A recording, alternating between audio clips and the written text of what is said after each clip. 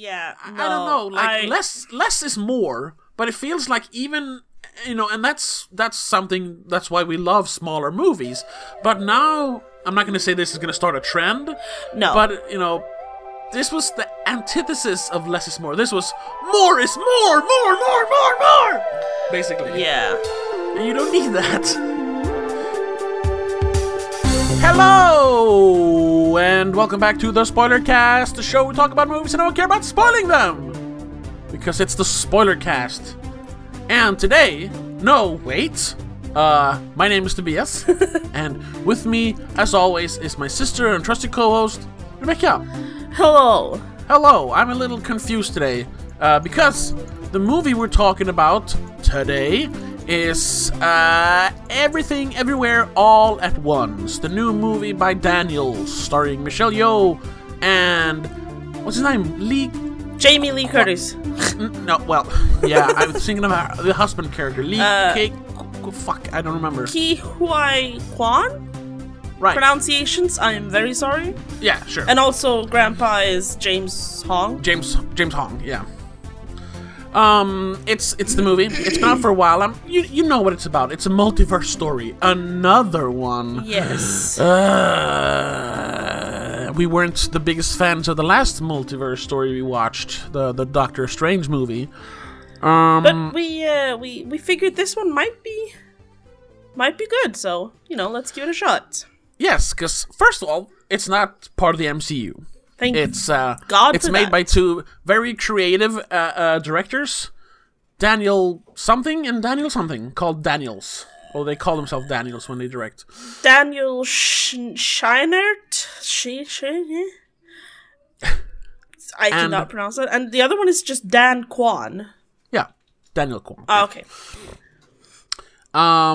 And it's also, it's a much smaller budget, so they have to be creative with their special effects and everything.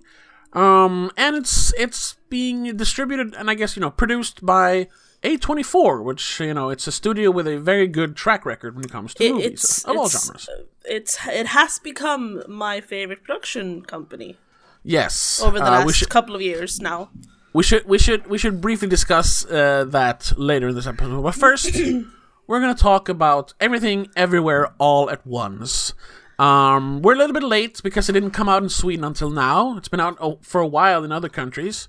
Yeah. That's why we don't really have to go through the story. It's it's a lady who realizes that she's in a multiverse and she has to fight people. She has to use the multiverse to fight people. Yeah, it's been out since early March. Yeah, basically. Yeah. So it's been getting really good reviews. Some people said it's like the best movie ever made. It has certainly the best movie this year. It has a Metascore of 81 by now. Yeah. So yeah, I was optimistic because of everything pointed at a really good movie. Yeah. Maybe not the greatest ever, but a good movie, really good movie. Yeah. And I'm guessing you were similarly anticipative. I was enticed. Yeah. I suppose. I mean, it's an interesting concept. It's an interesting premise. Apart from the whole multiverse thing. Yeah. It's about an aging Chinese immigrant woman. Not a teenager or, a young, hot-looking lady or something. No. An aging Chinese immigrant woman. Yeah. Which, I want to talk about that description as well, but we'll get to that. Let's just now start by talking about what we thought of the movie. Yes. So, what did you think of Everything Everywhere All at Once? Well, I think I put it quite clearly when the movie ended, the credits started to roll and the lights came on in the theater, and I turned to you and I said, this movie gave me a headache. Yes, and not in a good way. Not in a completely good way. If there is a good way to have a headache, I don't know. Well, there is, I suppose. Okay. However, it does get an A for effort. All right. That's like the brief, very simple way of saying it. All right. Yeah, and I'll say that this is in some ways very similar, not just because of the multiverse, but very similar to Doctor Strange in the Multiverse of Madness. And, not in a good way. Yeah. my brief review is that Everything Everywhere All at Once is a bit much, a bit too much. That's what I wrote on Letterboxd, and I actually don't think I will write a long review of this movie because there's no point. No. And you want to know why there's no point to writing a long review of this movie? Because despite all of its, intricate multiverse theories and incredibly choreographed fight scenes and awesome special effects, very creative special effects. I mean, they created equally spectacular effect scenes as Doctor Strange did, but they did it with colored lights and like a little bit of green screen and googly eyes. The ones you glue onto paper. You see, you just need to be creative, and it'll be just as much fun. Exactly. The problem is all this, and I guess it's a little bit of spoiler, traveling through the multiverse, creating a everything bagel that will eventually devour the multiverse, just to get to the conclusion that, life's tough sometimes, but as long as you have someone you love, it's okay.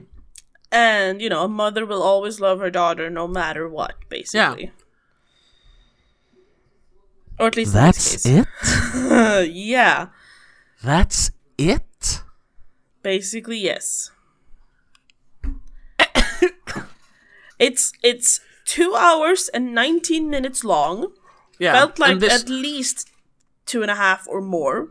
Yeah, because unlike Doctor Strange, which is actually shorter, it's like 2 hours and 15 or something. Yeah. It's a few minutes shorter.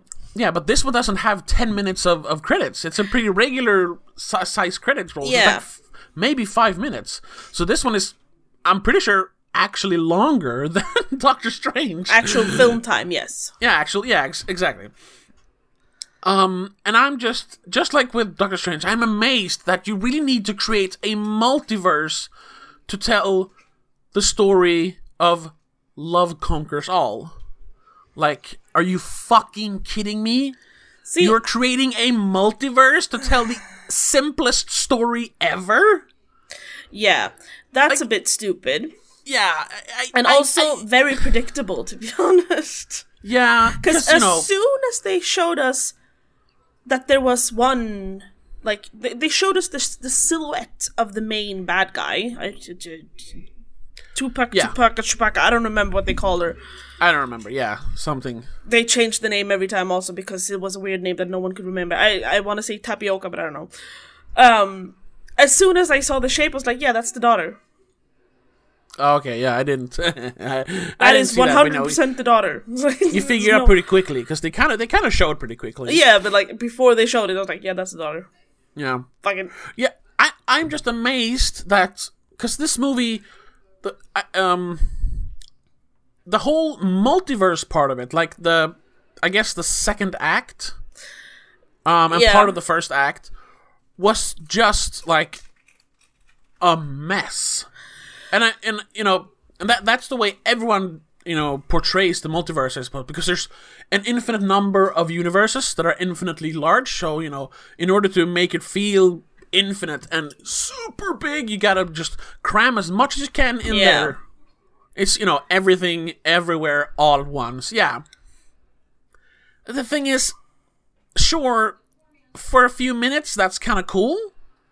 But after like 10, 15 minutes, you're like, all right, so move on, do something else now. Like, especially this is just spectacle. Especially since they keep reusing the same other universes.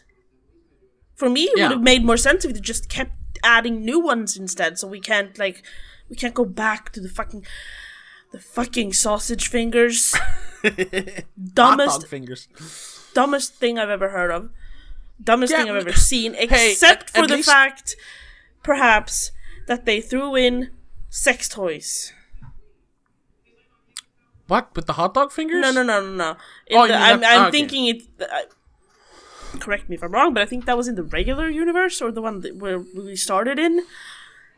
Yeah, they had the IRS, like Employee of the Month awards were shaped as butt plugs. Yeah, and then you had a fight with dildos. Yeah. But that was, she turned nightsticks into dildos. Either way. But you can't keep adding, like, new universes, because then you have to build, like, imagine how many sets and costumes they would have to build. Like, they didn't even do that in Doctor Strange, so, they obviously don't have the budget to do, like, 58,000 different universes. See, the thing is, regarding the multiverses, you don't actually have to have that big of a difference between the ones you connect. No. A couple of them should be weird, but the rest should just be, like, slightly different. Which, because she made one other choice. She picked the red pepper instead of the green one. She fucking jaywalked at one point. Yeah. Like, come on. It doesn't have to be more difficult, more complicated than that. Sure, the one where she decided not to go with her husband. Or boyfriend at the time, yeah. Yeah, and she ended up either being... in the one movie star. Yeah, in the one where she became a movie star, or the one where she ended up in a relationship with the IRS lady. Oh yeah, that one too. Or the one where she fell and got blind. Oh yeah. Like, sure, that's fine. But you also don't make, because the one where she becomes a movie star is like part of the main plot somehow. Yeah, because it's not just one of the places she goes to gather experience.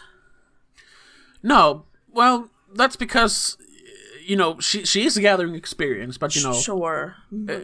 Information, not just, I can fight. Emotional experience, I suppose. Yeah, exactly. I think that's good.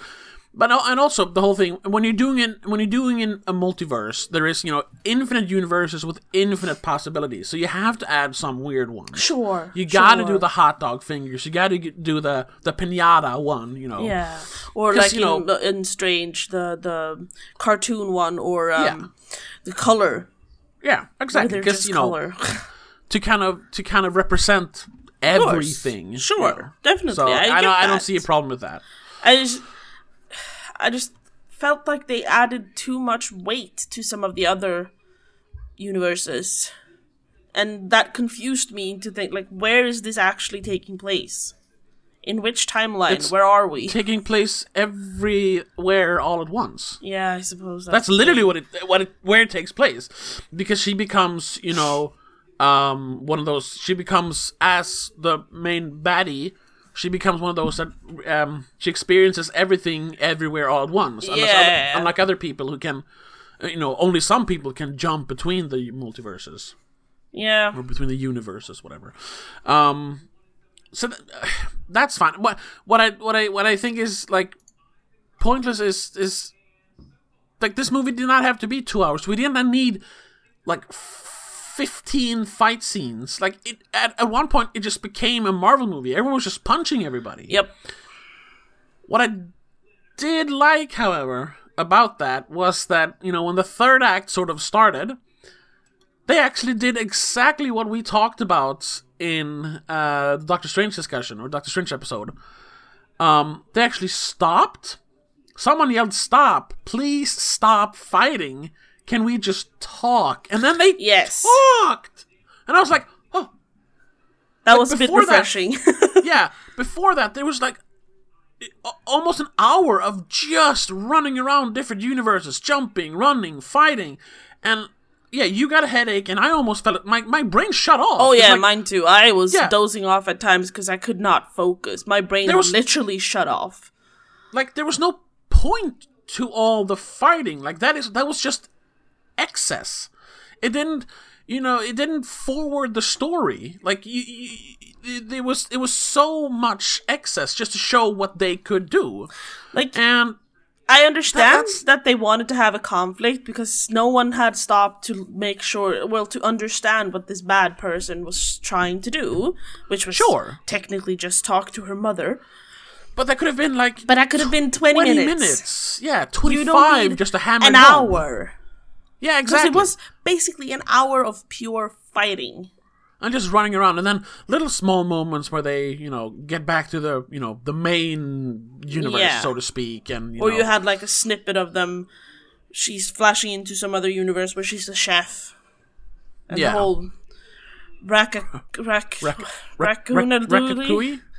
Raccoon-a-cooey? Which for some reason was translated into fox for us. Yeah, for like ratatouille, ravatouille. You can't, I suppose. You can't say tvättbjörnatouille. No, I guess not. In Swedish. Raccoon does not sound like raccoon in Swedish. It's tvättbjörn. Wash bear. Yeah. Literally wash bear, It does sound weird. So they had to... Foxatouille worked better in Swedish. Ravatouille. And rat. Sort of like and ratatouille. Rotta is basically the same. I'm just gonna, move my cat. 1 second. Yeah. So that's fine. That's always gonna happen with, with subtitles. Yeah, it just confused me. It was like, fox? What the fuck do you mean fox? That's not a fox, it's a raccoon. Yeah. yeah, sure. That was just a side note. That was weird. That was weird use of that actor, because I recognize him from something. Yeah, he was in... I've seen him in a couple of things now. He was in that dumb Jimmy Yang Christmas movie, rom-com Christmas movie, with the girl, whatever her name is. Harry Shum Jr. I know him from Crazy Rich Asians, Shadowhunters, the show, Step Up 2, and Glee. He did something like recently. He did that Catfish Tinder Christmas movie, which was pretty bad, where he played like the brother. Right. What was that called? I don't remember. I watched it once and I'll never watch it again. So I don't know. But I recognized him. Yeah. He gets weird small parts for some reason. Yeah. And he was in something else. I don't remember. I don't really care. Yeah. That was just... That entire sequence or universe where she was a chef, it's just... I don't know, it just fucking blew my mind. I don't know. Yeah. Yeah, and... bothered me, I suppose. For the most part, all the different universes, they added something to the plot or something to the story. Yes. But it was just too much. And like I said, when you're just gonna reach the conclusion that, just, focus on what's good in life, and it'll be okay, Yeah, love is nice. It's just like... Family might be difficult sometimes, but deep down inside, they do love you. You just need to, stop and talk about it. Yeah, they had the issue even in the beginning that they didn't talk. Even though she wasn't traveling through universes, she was still too busy to talk. Yeah, obviously. Exactly. It was just a movie about being busy. Yeah. She had everything everywhere all at once. She had she had to take care of her dad. She had to take care of his birthday party. She had to take care of all the receipts for the auditing. She had to take care of the laundry place. The laundromat that they run. Yeah. She was cooking and cleaning and doing all the things. Yeah, it was everything all at once. Ha ha ha. Yeah. But I don't see why you need to make it into a sci-fi 2.5 hour sci-fi movie just to explain that, life's tough, but just if we calm down, because we can help each other. Who would go and watch a movie about an aging, I suppose, a middle-aged plus... Yeah, that's silly. Middle-aged Chinese immigrant couple running a laundromat and having a lot on their plate?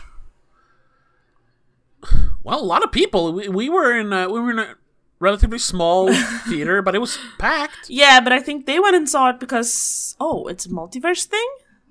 I think this is actually one of those movies where word of mouth has kind of spread, and that it's a good movie, that's good. And this is the kind of movie, sure I didn't love it, but I would recommend it, sort of, because it's a movie that popcorn munchers can actually enjoy, because it's a bunch of spectacles and special effects and fighting. It's not just two people sitting in a room talking about how they're too busy to love each other, which what this movie should have been. But that's just me. Yeah, but it's also a bit too much for some people. Probably it was too much. Yeah, I think it was too much. But I'm wondering, because multiverses is a big thing now.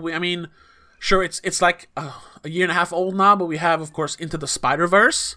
Oh, yes. Which kind of, I guess, started the multiverse trend. At least the modern multiverse trend. Yeah. And then we had Spider-Man No Way Home last winter or whatever, 2021 winter.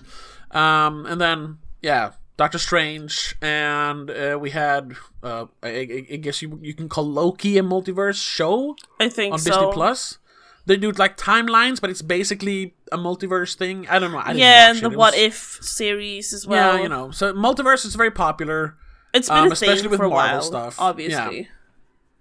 And then I mean, we have even this before the movie now. movies, it existed in the comic books, as far as I know. Well, yeah, and like multiverse has been a theory for decades. Yeah.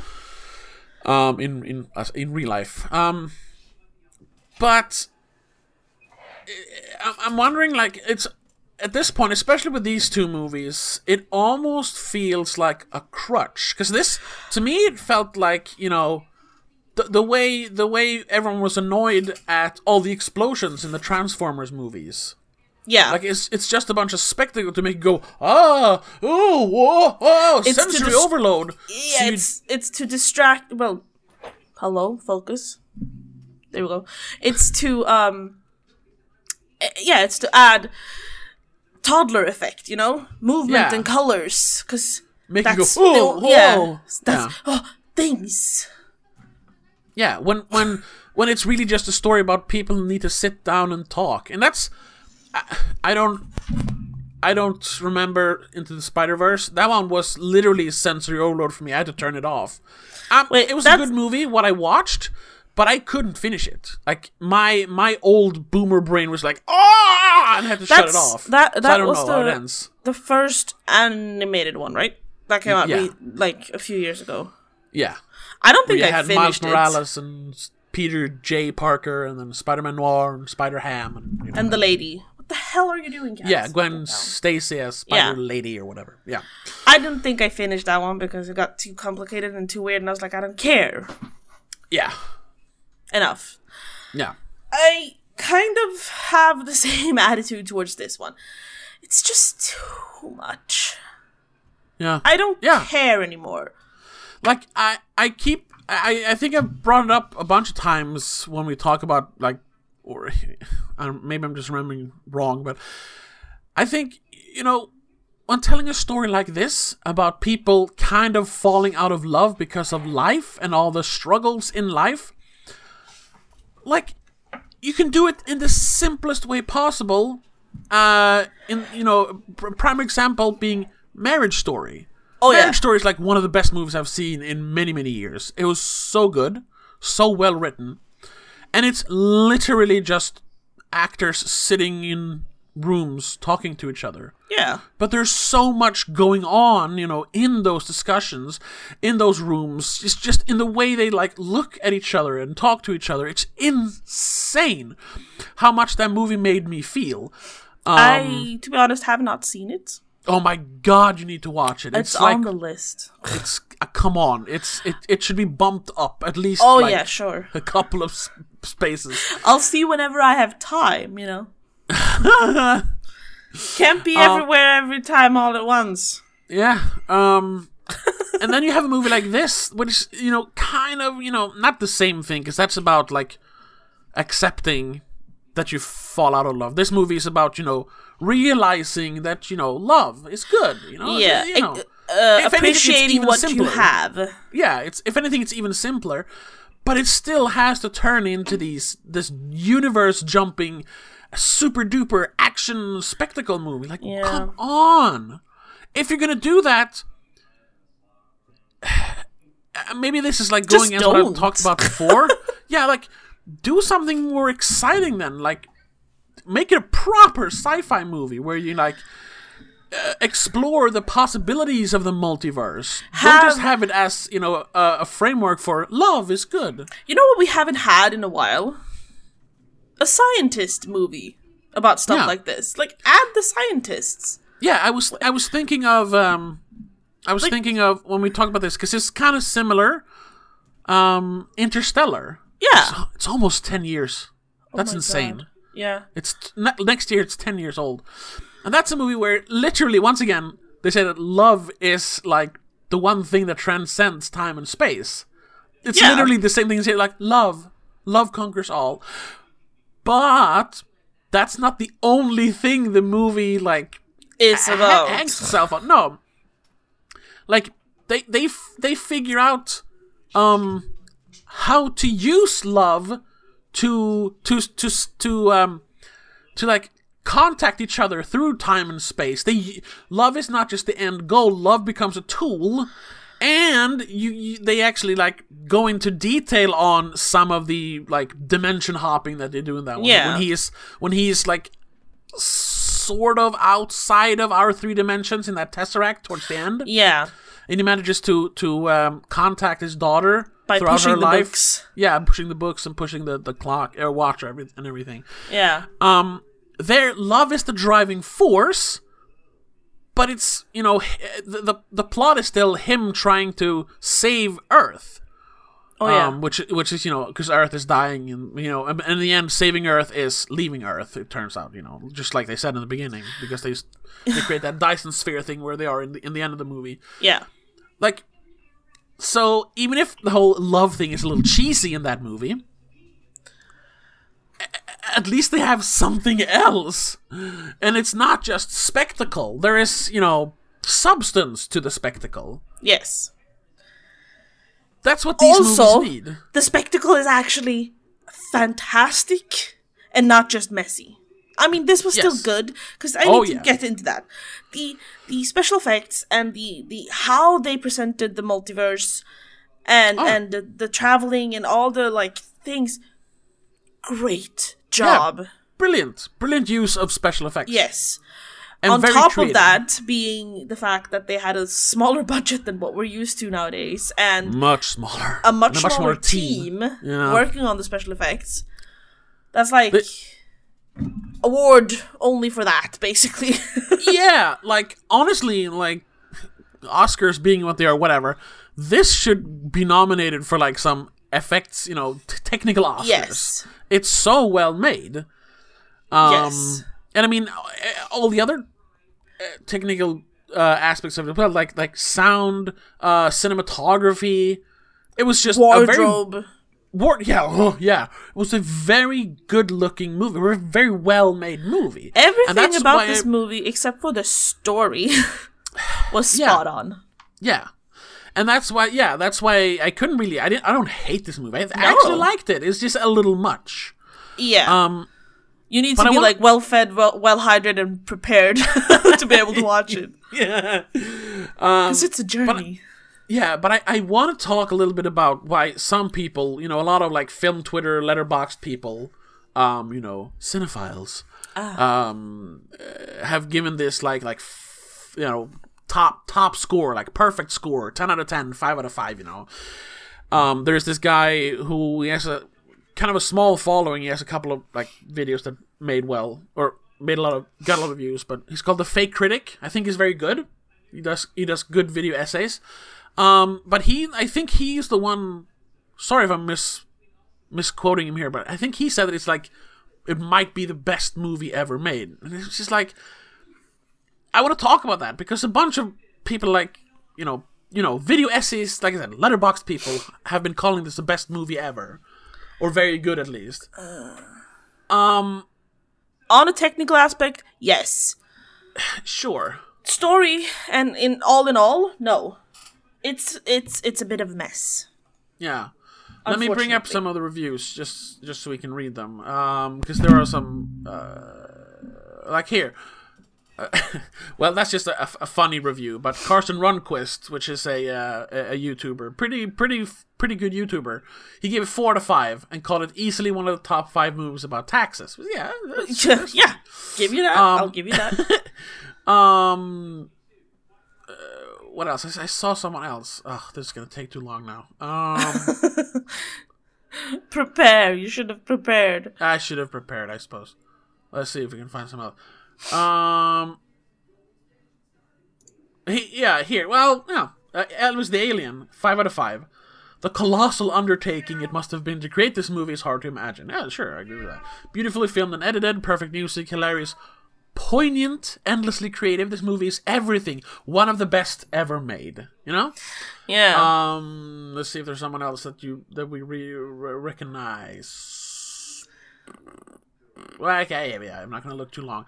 But then someone that just follows here, gave it a 5 out of 5. Called it "This is the best movie ever made," and then there's a link to something, whatever. Yeah. I'm scrolling through user reviews on IMDb. A lot of them are like, best film of 2022 or the 2020s, fantastic. Yeah. Great acid trip, don't do drugs, just watch this movie. Perfect title for this movie, agreed. Sure, yeah. But one that kind of bothers me is the most original film ever made. Yeah, it's literally just not, The Matrix / Doctor Strange / Marriage Story, I suppose. Yeah.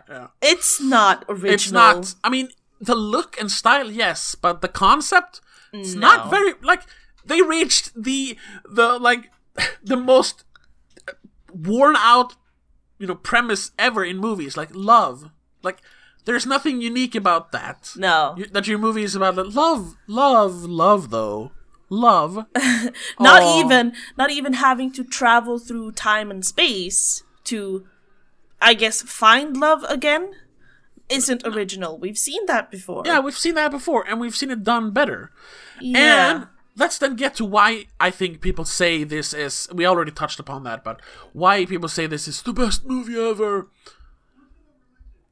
Honestly, I think they're just being blinded by all the cool special effects. Yeah. Flashing lights. This is literally indie Transformers. Yeah. Like, you have a super simple story that you could have told in like an hour 20, and it could have all taken place in that laundromat, basically, and maybe the IRS office. Yeah. Because it's just about, like, finding happiness in the situation you're in right now. Yeah. That's literally it. Like, falling back in love with your husband. Realizing that while you just think he's an idiot and ruins everything, it turns out he's actually, like, there in the background. Always cheering you on, always helping you. Yeah, and you're just too busy to realize, because you have everything going on at once. And so when you slow down, you realize that, and same thing with your daughter. Exactly. If you just slow down and look at your daughter, and maybe you can realize that just because she's different doesn't mean she's not me, not exactly what I love. Yeah, she's literally like, she finds out like she's literally like me in the end. We're both kind of like scatterbrained and stubborn. Yeah, like that's it. She's just a lesbian and has tattoos. That's the only difference. Yeah. Which I guess comes with modern times sometimes. Yeah. So yeah, I don't know. Like less is more, but it feels like even and that's something, that's why we love smaller movies. But now I'm not going to say this is going to start a trend.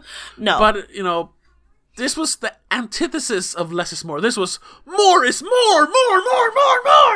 Basically. Yeah. And you don't need that. No. I mean, again, what they did eventually ended up being pretty cool. Yeah. But I wish they would have applied it to a more intricate and, I guess, not deeper, but more complicated storyline. Yeah. Give it more of a reason to have all this, whatever they called it, verse jumping or whatever. Yeah. Hopping. I don't remember. Instead of it being just, coming to a realization that you could have come to by literally just stopping and talking. Yeah. Like, have it be, I don't know, a being that you can't just stop and talk to, that you have to stop at a specific place and time. You have to have a specific set of skills to be able to stop it. Yeah. Not just, talking with your normal human voice. Yeah. To your normal human daughter who just happens to be very good at verse jumping in one universe. Yeah. Whatever. I mean, they should have, just to make the plot, not the story. We talked about this. Story is the same as themes, and plot is what's actually happening in the movie. Yeah. The surface level stuff. I thought they should have elaborated more on the fact that in the Alpha universe, or the Alphaverse, or whatever they called it, the one where they developed verse jumping. The technology. Yeah. In that universe, our main character, I don't remember, Evelyn. Yes. She's the one who kind of, Well, I guess her husband figures it out, Waymond, but she's the genius he talks about. And she's the one that trains other people in verse jumping. But it's also her, then, that drives her daughter insane, because she's not strong enough or whatever to actually take the mental strain that it takes to do verse jumping. That's why she broke and became that bad guy. She was strong enough to do it, but then her mother kept pushing it. Other people died, she just broke. Yeah, sure, yeah. So I guess she was stronger, but yeah, she broke and became a bad guy. Yeah, because he went too far. That couldn't, she couldn't discern the different universes. She was everywhere and everything all at once. Yes. So she was this tormented person, which is interesting. I just wish they had elaborated a bit on that I mean, that's supposed to be like, the pressure we put on our children sometimes is too much, and we don't see it because, sure, it's all under the surface, basically. Yeah, but once again, did you have to travel to several different universes to get to the end point? That is, maybe we shouldn't push them too hard, let them figure themselves out. Which I do like how they portrayed that a little bit with the daughter, with all the crazy costumes that she wore. Yeah. All the trying to, I guess, find herself within all this craziness by trying out teenagers do. I mean, she's older now, but they definitely got separated more during her teenage years. Yeah, because we see the scenes from the base universe. There's this quick clip where we see her. Classic 2005 emo look. Okay, we get it. They just exaggerated that with all the multiverses and all the everything everywhere. She couldn't. Amazing costumes. Yeah, sure. She couldn't figure out who she was. Top. Yeah. I like that aspect, but again, you didn't really I don't know, just have her be an overdramatic teen in real life instead. Yeah. But then, instead of the magic jump thing. But then people maybe wouldn't have gone and seen it if it was just... No, that's what I said before. If it was just a movie about a family trying to realize why they love each other... Yeah. I don't know, I probably wouldn't have seen it, because I'm not a big fan of just dramas. Yeah. I'm more now than I was before. Yes. But, I don't know if this would have enticed me enough if there wasn't those scenes in the trailer where she was a chef, and then she was a musician or a movie star, and then she could do kung fu, and then all of a sudden there is Jamie Lee Curtis running around in a yellow turtleneck being all weird. Yeah. No, yeah.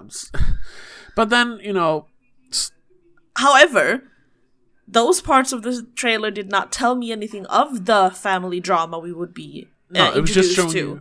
It was just showing you the spectacle. Yes. So I would have been fine with just watching the spectacle without the family drama as well. Yeah. Which is... I don't know what that kind of movie would have been. It would have just been hopping around, I suppose. I'll tell you exactly what movie that would have been, because that movie was made last year or the year before. And it even had to do with Chinese American immigrants.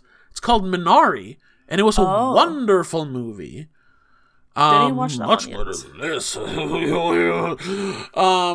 It's literally the same movie, because it's about them leaving. I guess they're Korean, they're not Chinese. But they go to America, and they're gonna start a farm, and they're gonna grow, Korean/Asian vegetables. It's a whole new market. They'll be the only one selling it. And it's about the struggles of running your own business, and how stressful it is, and how that takes a toll on your family, your spouse, your children. There's even the elderly. They have a grandma in that instead of a grandpa. Yes. And that being another stress stress moment, whatever you call it in English. Stressful. Whatever. Thing. Another thing. Just another thing on top of another thing. And how that, literally their lives collapse because it's too much. They can't handle it. But in the... Spoilers for Minari, I suppose. But then in the end, all they really need is each other. But that movie is... Once again, it's a series of scenes where they talk about this and show us, through their work with the farm and their house. They live in a double-wide trailer. They show the struggles. Yeah. And it's very, heartfelt, it's warm, it's sad, it's happy, and there's just the little things, like in the end, how they survive. And I won't spoil that, but it's even in the name, because the name is a vegetable, whatever. And it's so quaint, and it's so subtle, and it's chef's kiss. That's like, that's a scalpel. This was 15 sledgehammers. Yes. Trying to make a precision cut. Telling a story about love. Yeah, And it's just cutting axes. Everything everywhere all at once. Yeah. So I'll give you that one. The title is very fitting. Very fitting. Very fitting. Even the fucking poster is very fitting. Yeah. But it's also fitting in the way that it is just too much. Yeah. And to go back to that, then, that's my biggest problem with this, is like, it's like the mainstream dumb spectacle movies gonna start infecting like indie films or smaller like films, Kino film, No. Are they like this in a couple of years are they gonna make a story about a family that it's about keeping your family together, but they do it through drag racing? Oh no. You know what I mean? Yeah.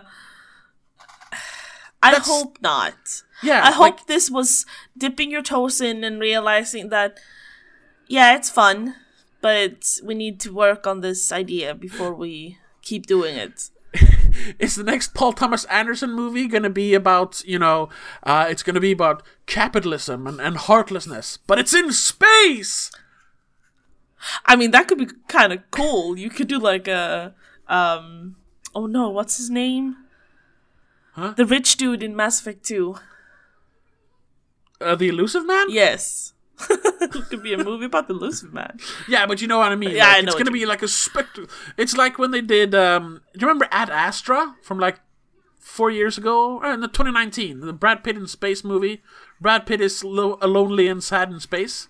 Yeah. Remember it? Did I watch that? Yeah, I think no, you saw it as well. I think so. Maybe you didn't. Maybe I saw it by myself. Whatever. No. I know what you mean. Yeah, I saw that, I think. Yeah. And it was just so much of him just basically driving across desert plains of sorts, right? Yeah, well, no, he was riding in a spaceship through space. Also, but didn't he drive a very long sequence where he was driving across like the moon or something? Yeah, they're on the moon, and that's one of the cool action scenes, because they get attacked by moon pirates. Right. Yeah. And it's a movie about like mankind. They ruin everything, and like loneliness is dangerous. It can drive a man insane. It's basically the same story as Joseph Conrad's In the Heart of Darkness, aka Apocalypse Now. Yeah.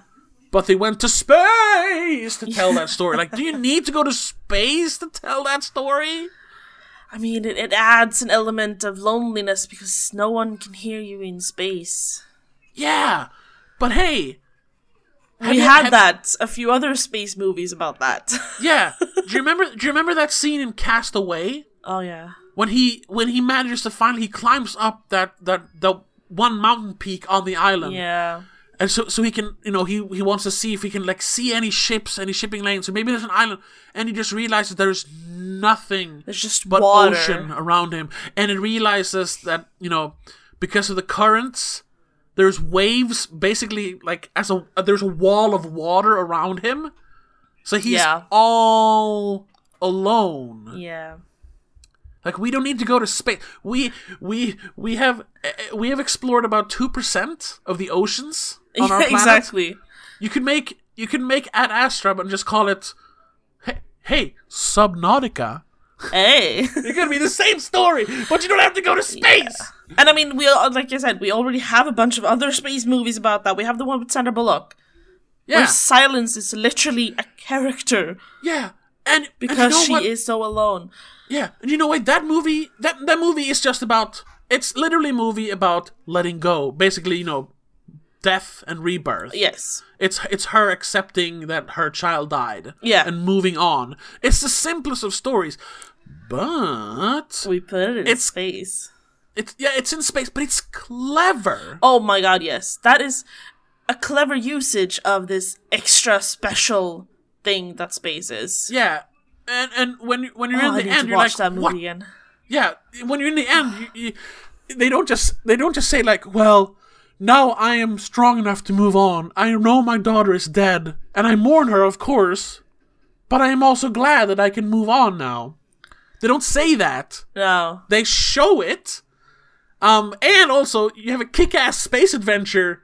The plot is a kick-ass space adventure. Yeah. The story is about death and rebirth. And it's subtle in its imagery. It's clever. Not always. Some of the stuff is a little like on the nose, but for the most part, it's clever. And it's also very beautiful. Very beautiful. This is Everything Everywhere All at Once is not clever. No. Because when we get to the point, it's like, oh, that's it? Yeah. Oh. It's kind of messy, I think, is the best description. And also, like we said, if you want to make a big story like that, make it about something else than just love, the simple story. Like we said, Gravity, it's about love, loss, death, rebirth, moving on. It's about, finding, the strength to move on from something you think is gonna, basically gonna kill you. Yeah. Which, literally and figuratively in the movie. Movies where you go through the entire chain of grieving and not just, oh, my friend died and now I'm happy again. Yeah. Or something more recent. I'm pretty sure at this point it's my favorite movie of the year. It might be my favorite movie. The Northman. Oh. Not spectacle on the same level, but it's thought you were going to say another movie. No, but definitely, spectacle. I mean, there is, sword fights and monsters and so much violence and blood and, lava and witches and, stuff. Yeah. Magical creatures and all that. But in the end, it is, how love conquers hate. But it's also about more. It's about more. Yeah. It is commentary on Viking culture in general. We talked about that before we saw the movie. We talked a little bit about it because I saw it for the third time the other day. And it's also about vengeance and how that's another classic. If you're what's it called? If you're something for vengeance, you dig two graves, whatever.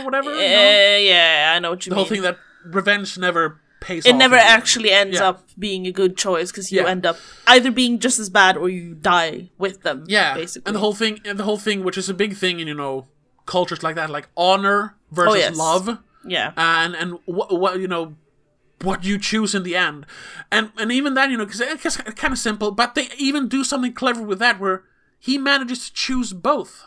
Yeah, in a way. In a very satisfactory way. Yeah. And they also don't stop in the end and say, well, I'll spoil it because we've already done spoiler cast. Oh yeah. Well, he chose love when he went on the boat with me, his new love, and she was pregnant, and we were gonna. His lineage would go on, but he also chose honor when he went back to save his family from his evil uncle. Yeah, didn't have to say that. He just said like, I gotta go back. I choose both. He just did it instead. Yeah. I thought, however, that you were going to talk about Pig. How Pig goes through all the stages of mourning and coming to terms and depth and complexity. Holy shit! Yes. But still having beautiful imagery and clever camera work and just more than just being a conversation or, flashy imagery and a conversation. Yeah, where everything works towards telling the story. Yes. And moving everything forward in the right direction. Yeah. Something as subtle as him being dirty the entire movie, but in the literal last scene, he washes his hands. Mm-hmm. and that's an ongoing thing that he gets dirtier and dirtier. I mean, he walks around half the movie with the blood-caked hair because he does not give a fuck about himself. He lets himself be beaten up because he doesn't feel human anymore. Any shred of humanity he had died with his wife. Or whatever she was. Yeah, wife. Yeah, and more more literally than when the pig disappeared. Yeah.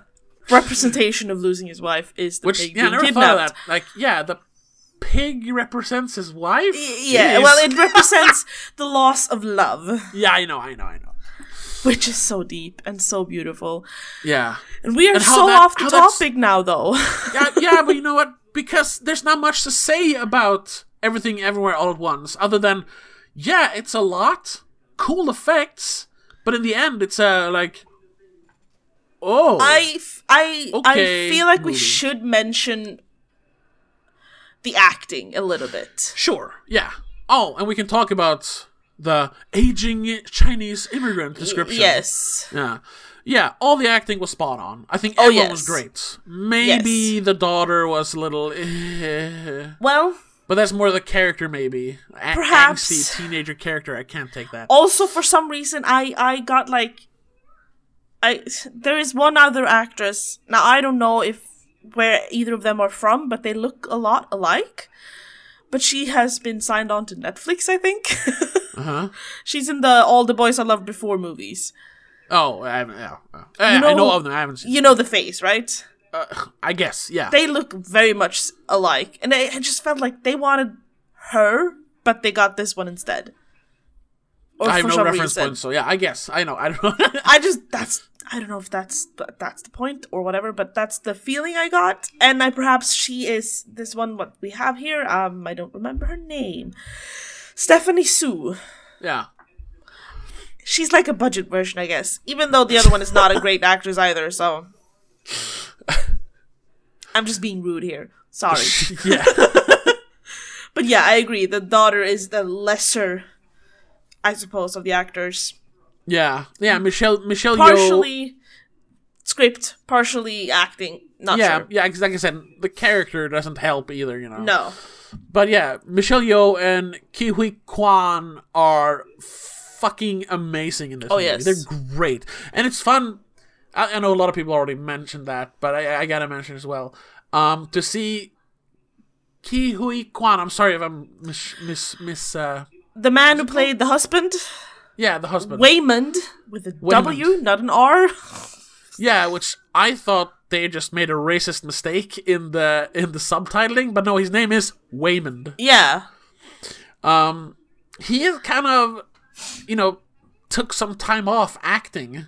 Oh. Because he was like, maybe you're a little too young. I mean, I'm too young for it also, but he played. I always remember him as Short Round from Indiana Jones and the Temple of Doom. No time for love, Dr. Jones. Is that him? That's him. Yeah. Oh my god. And he was Data in The Goonies, which is a movie I don't like, but whatever. Oh, yeah. It's a very famous movie. So he did a lot of stuff in the 80s, but then I guess acting wasn't really his thing. I think the last thing he did... Oh yeah, I think he's in one scene in Encino Man. Oh, that's right, yeah. But then, from 2002, we did a movie called Second Time Around. I don't know what that is. He didn't do anything until 2021 when he did Finding Ohana, which is that... Oh, it's a Netflix movie, okay. So he just, did something else. And it's nice to see him, return to acting and not just be, but that's because of the time we live in. But still, being cast as like stereotypical, let's laugh at his bad Chinese accent, character. He's an side character. Yeah, he's an actual character here. Yes. And then let's talk about the way they describe the description on IMDb, saying an aging Chinese immigrant is swept up in an insane adventure. What is... Nowhere in this movie, except for one comment, which is unfounded, does race play into this, I think. No. I mean, it's It is the one thing, yeah, where she's like, I think the IRS woman just hates us because we're Chinese. Yeah. That's the one time they mention it. But I think she's also just saying that because her receipts are not in order, so she needs to blame someone. Yes.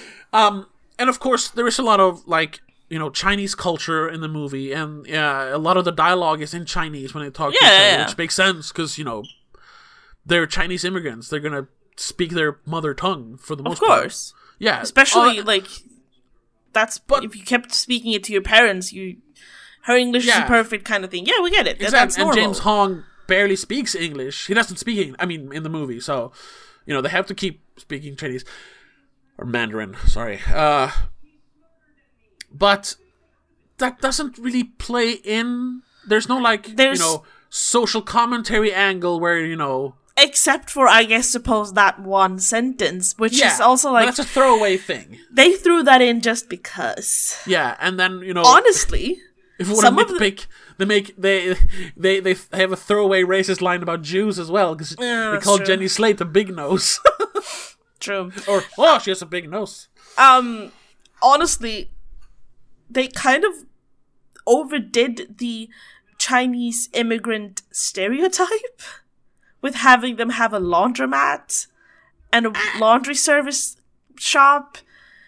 It's like, that's, I guess the stereotype is a stereotype because it actually exists, but also, did it have a plot point? Is there a reason for it to the story?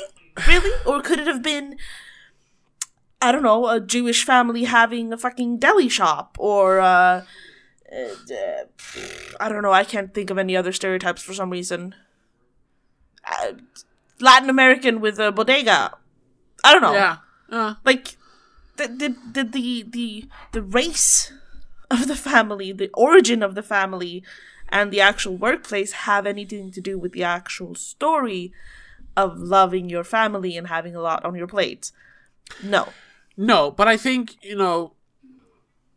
they chose an Asian family. I don't know why they chose it. I know one of the Daniels is I was about to say that. Is Dan Kwan perhaps Asian and has some sort of, like, this is partially maybe by his family or whatever.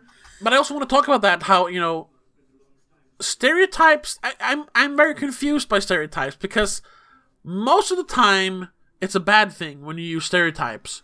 Yes. But here, it's a very stereotypical Chinese family. She's, the grumpy Chinese lady who's like, says, no shoes in dryer. If it breaks, you pay. Yeah.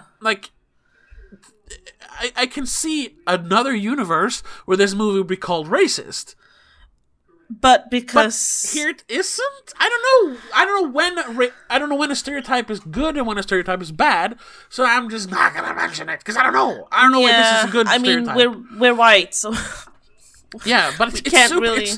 It's super, but it's stereotypical because it's also true. A lot. Well, of it. Yeah, all of this. Most stereotypes are based on reality in a way. Yeah. However, they are usually blown out of proportion.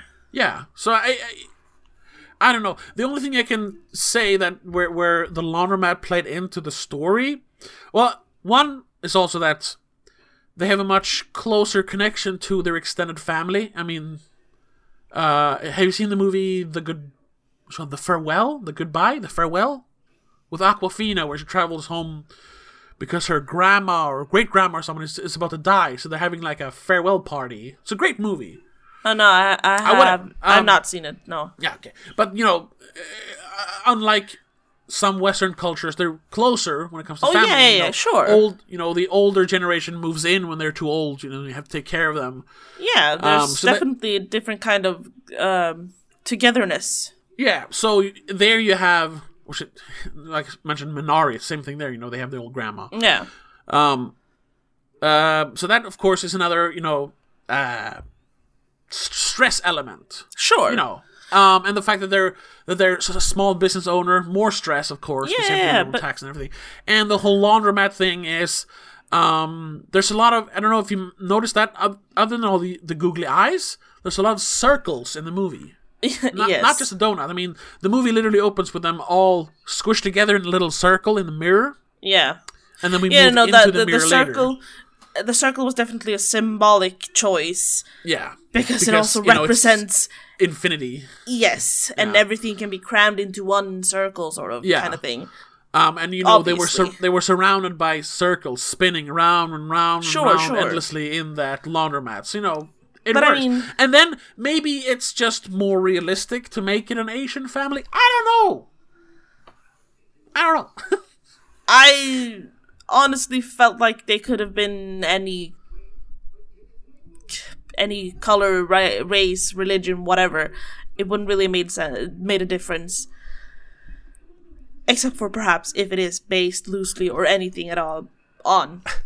But at the risk of being a little racist, how would you do the fight scenes then? What? Are only Asians allowed to learn martial arts? Don't we have like how many Jewish pawn shop owners have you seen? Kung fu fighting. I mean, isn't the Israeli army like super great at close combat? Isn't that like one of the things they train? It's not much? Not if we want to talk about stereotypes, Jews are not known for their fighting capability. Sure. If we talk, another like big stereotype like that. Sure. I just thought did it have to be fucking kung fu then? Couldn't it have been something else? I don't know. Like, whatever. Yeah. You know what I mean, though. Like, yeah, but what I'm trying to get at is that they pointed out on the IMDb summary, yes, it's an which aging is so Chinese unnecessary. Immigrants. Like in the movie, it's just people. It's a family. Yeah, we don't need to be know Asian, but those are people too, so it shouldn't matter what race they are. That doesn't have a point to the plot that they're Asian. They just happen to be Chinese. Who cares at this point? Yeah. And I just wanted to touch on the thing that you said. It was difficult to know when is it a good or bad stereotype? Yes. Like, when is it racially insensitive eventually? I don't know either, to be honest. But as long as they're not whitewashing things, I think it's mostly fine. Sure. Which, yes, they did choose all Asian actors to play Asian characters. Thank you. And good, good detail. I think I mentioned it now. I forget the word. Representation. Yeah, sure. It's a great way to do representation without shoving it in your face. Yeah. Sort of like now we're just talking about race and stuff. It's starting to get weird, but whatever. Like Jordan Peele has done with his two movies, Get Out and Us. Like specifically, or more, I guess, Us than Get Out. Sure, yeah. Us is just about a family. There are certain cultural aspects put into it. Definitely. But it's just about a family. But in the bottom, a black family instead of a white family. Because he is black, so it's perhaps easier to write in those details to make it black. Get Out definitely talks more about systemic and social issues and stuff. And like, obviously. But still, it's about a black guy. Yeah. That story could have been about a white guy. It would have been weird, but it could have been. But it's representation, it's inclusivity done right. If it's anything, that I like about, modern movies like this, it's that. They're smart about that. They're not trying to shove their fucking propaganda in your face. Which I just have to, we mentioned it in last week's episode. They did very wrong there because they whitewashed the one not white or Western cultural. Oh, no, that's not the right word. What are we talking about? They whitewashed the fucking Indian. Or Native American, I suppose, is the correct wording. Yeah, we talked about that in the... why? The Firestarter 1984 discussion, which you can listen to on patreon.com/don'tmakeascene, where you get an extra episode every week, including commentary tracks, exclusive videos, early access to my other podcast, so much stuff for just $3 a month. Check it out. Back to the discussion. Yeah, that in that one, they kind of failed with that and just went... Yeah, but then it's an early 80s movie. Yeah. It was different back then. However, in the modern version, they also kind of failed. They didn't whitewash it, but they failed with casting because it felt like they chose someone based on their looks more than their acting chops. Yeah, because they wanted the representation. Native American playing the Native American character, Unfortunately, he sucked. Yeah. He was terrible. Not terrible. He was bad. He was a bad actor. Yeah. Probably a great person, but a bad actor. I'm sure he's fine. Yeah. So, yes, I agree. Representation in modern media is definitely better. Better. And it's like in movies like this and it's in great. Us, it's implemented so well. Yeah. And but then we have... I think that's the best way to do it. Yeah. So that you don't get the angry knee-jerk right-wingers going, Yes. they're shoving their blacks in our face. No, it's just people. No, it's just people. However, IMDb, you need to change your caption. Yeah, for this it's a one. weird thing. An aging Chinese immigrant. You don't even have to mention that they're aging. You don't mean you just don't mean like a middle-aged tired couple with a middle-aged lady? teenage daughter? Yeah. It's just stupid. Why are you pointing out her race, IMDb? Exactly. Do you have a problem with race? Yeah. Are you fixated at race? By race? Anyway. We're kind of rambling on it. Let's I wrap had up. one more thing I wanted to talk about, because the music was interesting. I'm trying to find who... I don't know who that is. Son Lux. I think that's a band or a group. I think. Oh yeah, it's a okay, they're like text on IMDb. A geographically and culturally diverse band. Ooh. With Rafik Bhatia, Ian Chang, and Ryan Lott, each bringing their unique sonic approach to create an otherworldly whole. Yeah.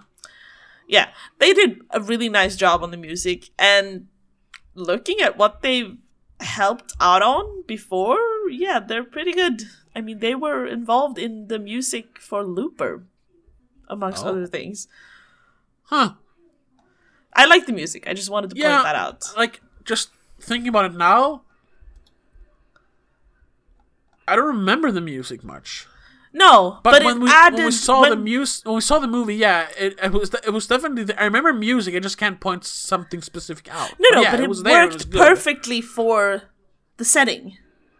Yeah, enough so that it, but in the way where it melted into what you were watching instead of being a separate character that we've mentioned in previous episodes. That sometimes the music can play such a big part that it's a separate character. In this case, it didn't need to be that. We already had enough. Yeah. Instead, they managed to melt it into what was happening in a perfect way, which is also fantastic. Again, production. Exactly. Fantastic production.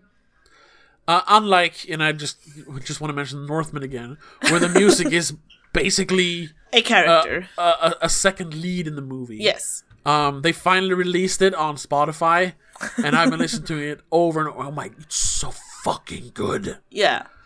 Yeah, but that's what I mean. Like, in Northman, it is it's a separate character bringing in extra to the movie. In this case, it's just melting into what it is to set the tone perfectly. Sure, yeah. Because, we did not need another element in this movie.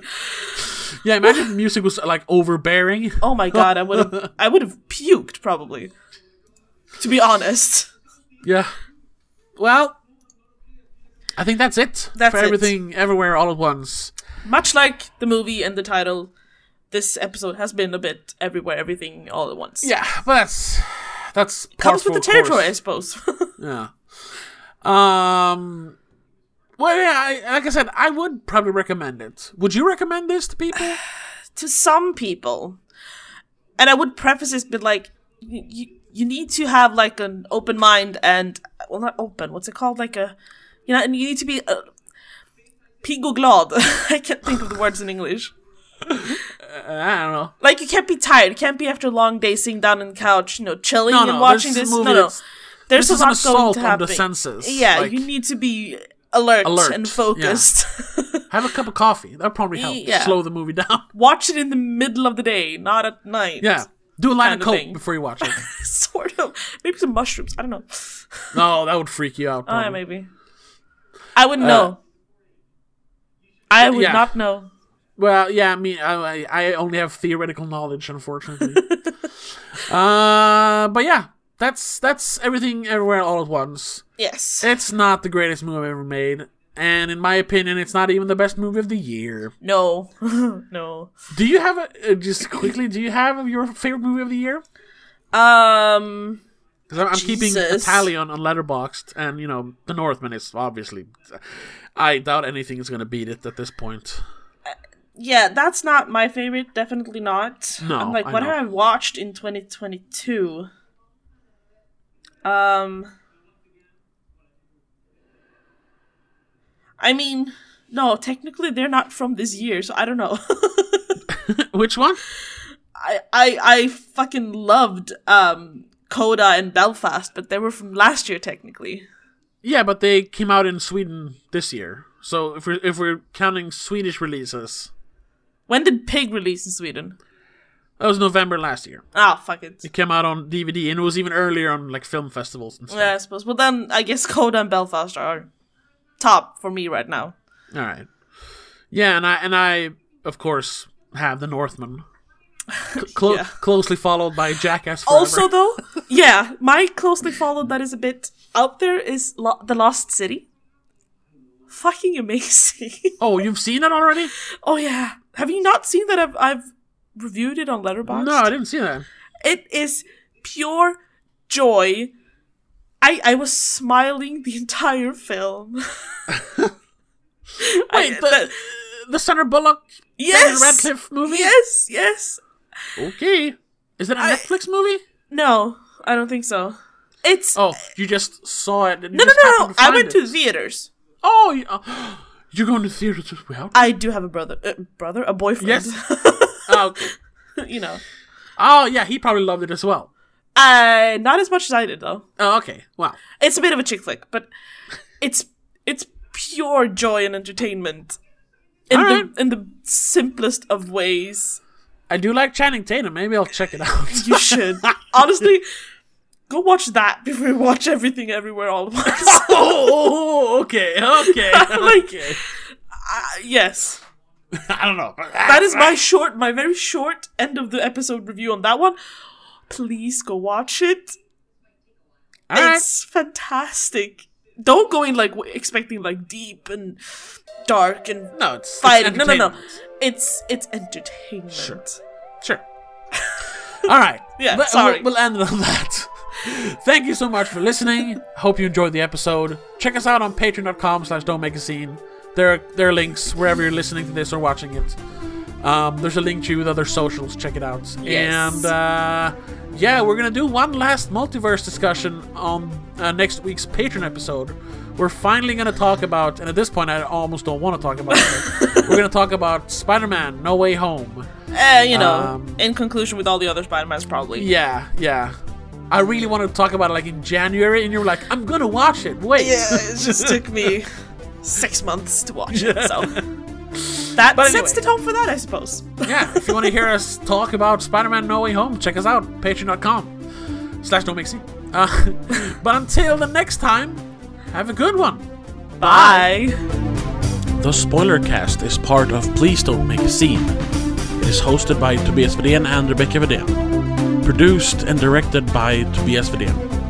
Executive producer is Annika Vedén and Laura Kinney.